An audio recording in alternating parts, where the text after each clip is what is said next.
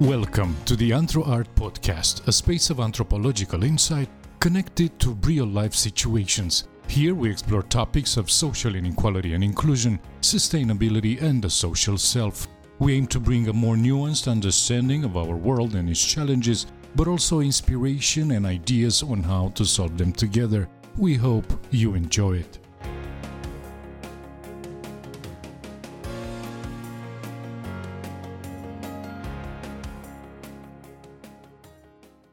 Sorting patients out. The moral evaluation process in emergency departments.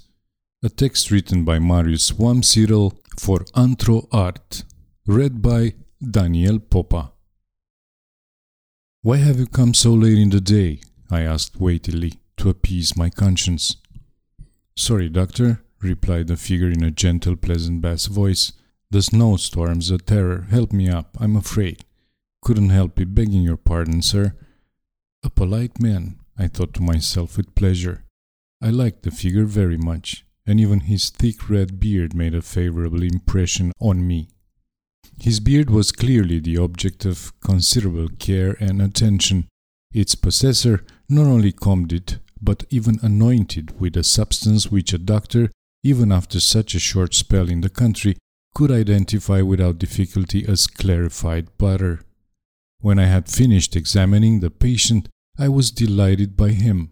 After all the incoherent women and frightened adolescents who twitched with horror at the touch of a metal spatula, after that morning's affair of the belladonna, the miller was a sight for my sore, university-trained eyes. The miller talked sense. What was more, he turned out to be literate, and his every gesture was indicative of respect for the science to which I was devoted. Medicine. In Mikhail Bulgakov's story Black as Egypt's Night, the physician narrator encounters a miller who stands out among his other patients. With a neatly groomed beard, the miller is well behaved, polite, and compliant. In a peasant society where literacy is rare, he can read and write, trusts in science, and believes in the physician's competence. He acknowledges the inherent imbalance in the clinical relationship and respects it. Most notably, he talks sense, quickly earning the doctor's admiration. However, the miller's naivete soon becomes evident when he suffers severe poisoning after ingesting his entire quinine prescription at once in an attempt to hasten his recovery. The anecdote from the semi-autobiographical collection of short stories, A Country's Doctor's Notebook, highlights how healthcare practitioners categorize patients based on non-medical considerations. Similar to other professionals who encounter diverse people in fleeting interactions, doctors and nurses engage in spontaneous profiling to reduce uncertainty and determine the best course of action.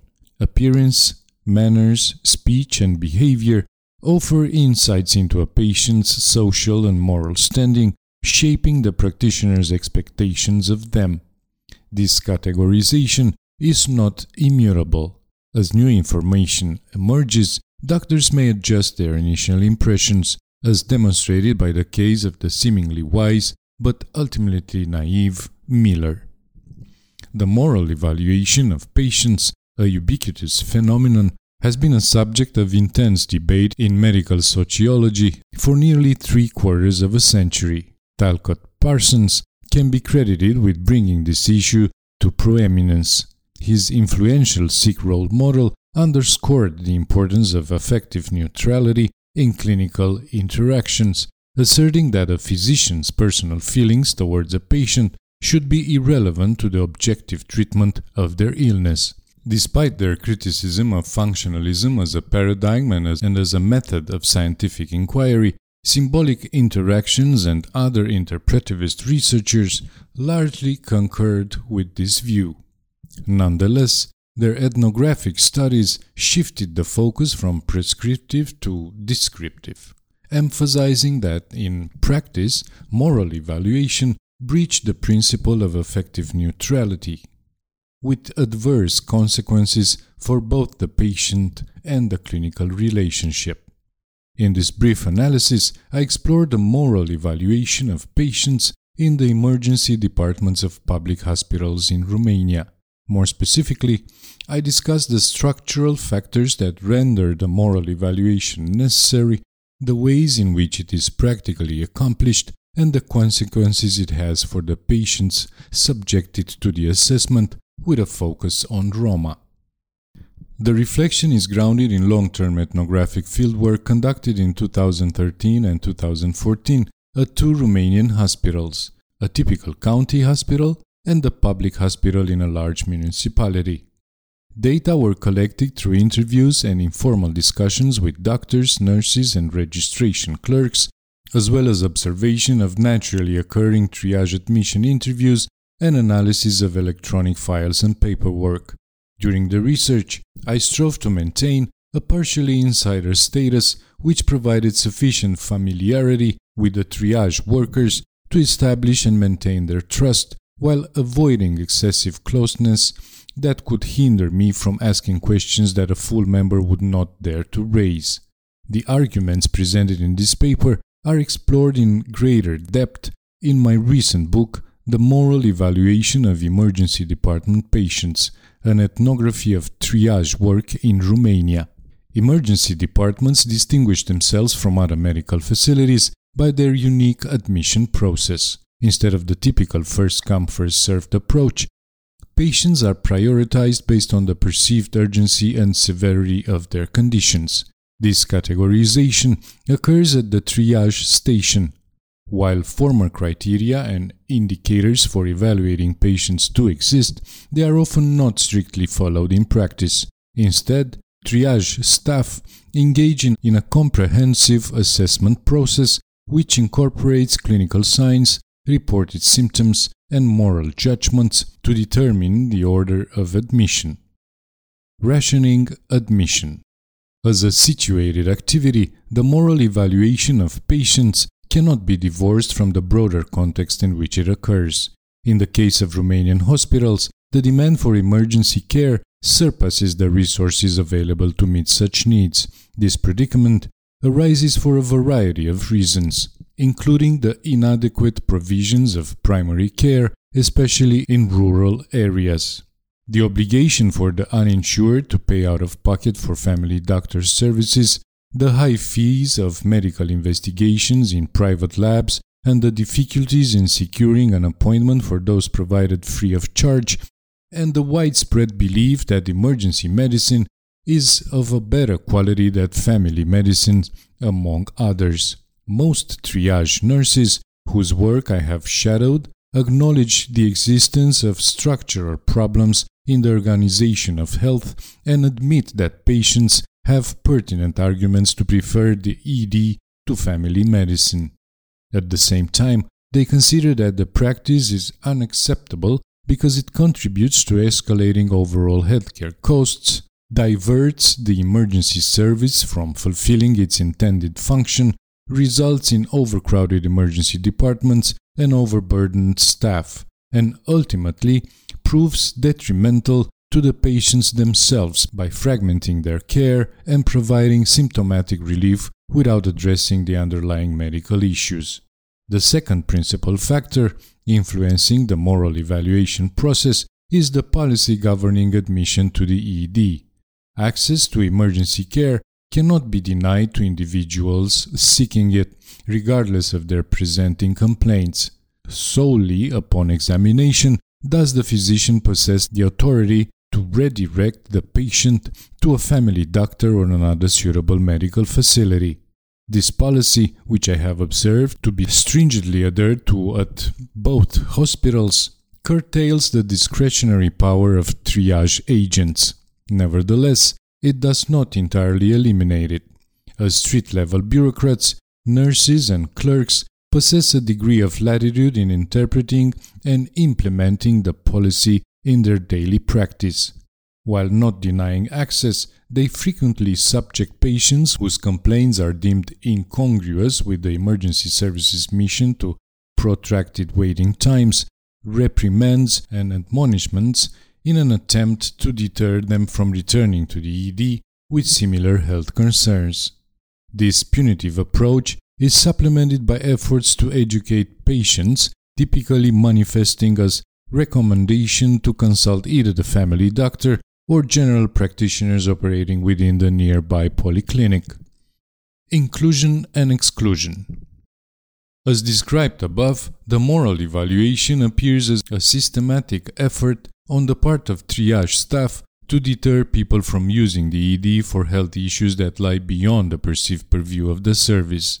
In other words, it serves as a vehicle for indirect exclusion. While this is often the case, my examination of triage interactions has also revealed numerous instances where patients exhibiting minor symptoms of or chronic conditions did not experience the sanctioning typically associated with such presentations. By employing the constant comparative method advocated by grounded theory, I have identified two seemingly contradictory moral evaluation criteria: the legitimacy of the case and the reasonableness of the visit. A presentation is deemed legitimate if it constitutes a real emergency, that is, a condition that is acute, severe, or potentially life-threatening. Nevertheless, during a typical day, only a relatively small proportion of all presentation to the ED fulfill this criterion, such as multiple traumas, accidents, chest pain, seizures, burns, allergic reactions, poisoning, and so forth. Far more prevalent are circumstances wherein the issue is persistent, tolerable, and devoid of immediate critical risks. While such presentations threaten the smooth functioning of the ED, the reasonableness of the visit is also assessed in determining the perceived entitlement to care. A visit is considered reasonable if the patient has no alternative location to seek care due to circumstances beyond their control, such as residing in a remote village with inadequate primary care provision, and if the decline in health cannot be attributed to their personal actions. In other words, a reasonable visit constitutes an illegitimate presentation that does not incur sanctions of any kind from triage staff. The presence of this implicit yet consistently employed criterion during the initial case assessment signifies that moral evaluation is not intrinsically an exclusionary social process. Rather, it offers favorable treatment to certain patients while imposing punitive measures on others. Entitlement to care is not the sole dimension by which presentations to the ED are appraised. Triage staff also consider the deservingness of care, which is inferred from the patient's social characteristics, language, and demeanor. All else being equal, an individual who contributes meaningfully to society through employment, involvement in child rearing, or caring for an elderly parent, or adheres to prevailing social norms, is deemed more deserving of emergency care than their counterparts. The case of Romani patients. The triage worker's evaluation of patients' entitlement to and deservingness of care constitutes an effort to reconcile the rationing of access with moral judgments. Although the moral evaluation process encompasses both inclusionary and exclusionary aspects, these are not indiscriminately distributed across patient groups. Certain categories of patients are more likely to face exclusion, with the Roma population serving as a prime example. Interviews with nurses and clerks reveal a consistently negative portrayal of Romani patients. The Roma are characterized as being prone to seeking ED care for the most trivial concerns, congesting the service and disproportionately utilizing its resources compared to other social groups. Furthermore, they are perceived as troublemakers who arrive at the hospital in large groups, exhibit improper behavior in waiting areas, demonstrate a lack of respect towards staff, and resort to aggression in order to expedite admission. Within the staff-devised hierarchy of merit, the Roma occupy the lowest position, as they are deemed free riders of the healthcare system in much the same way they are considered to exploit the broader social system, receiving various benefits such as guaranteed minimum income and child allowances without reciprocating with any meaningful contributions to the general well-being. Pervaded by negative stereotypes, the characterization of Romani patients demonstrates a lack of consideration for the structural conditions impacting the ethnic community. For example, staff's narratives fail to acknowledge the historical marginalization and oppression experienced by the Roma. Factors such as poverty, high unemployment rates, and disparities in educational participation are either disregarded or attributed to putative personal or collective deficiency. Likewise, the social determinants of health are overlooked, as are the numerous barriers to accessing healthcare services. Consequently, the reasonableness of the visit is a priori denied to patients presumed to be of Romani origin. This is not to suggest that every Romani individual seeking to utilize the ED is subjected to prolonged waiting, reprimands, and other forms of sanctioning. Despite the unequal power dynamics inherent in triage interactions, the moral evaluation process represents a collaborative endeavor. During admission interviews, patients have the opportunity to demonstrate their worth and assert their entitlement to the service. If Romani patients manage to persuade triage workers that their health condition is genuine or convincingly present themselves as morally deserving of care, they tend to be admitted similarly to patients of other ethnic origins. However, the negotiation process is more complex in their case. Nurses often subject Romani patients to microaggressions, such as attributing blame for the development of the medical issues or the delay in presenting to the ED, and subject them to intense scrutiny of their credibility and moral standing. While many Roma successfully navigate the moral evaluation process, their individual achievements do not alter the prevailing portrayal of their ethnic group as problematic. In conclusion, the moral evaluation of patients can be viewed as a reaction by triage workers to the heightened demand for emergency care. Although the process is predominantly exclusionary and its outcomes, it is driven by moral considerations. However, the staff's lack of structural competence results in some of the most vulnerable patient groups, such as the Roma, being disproportionately subjected to various forms of sanctioning, from microaggressions to unwarranted admission delays.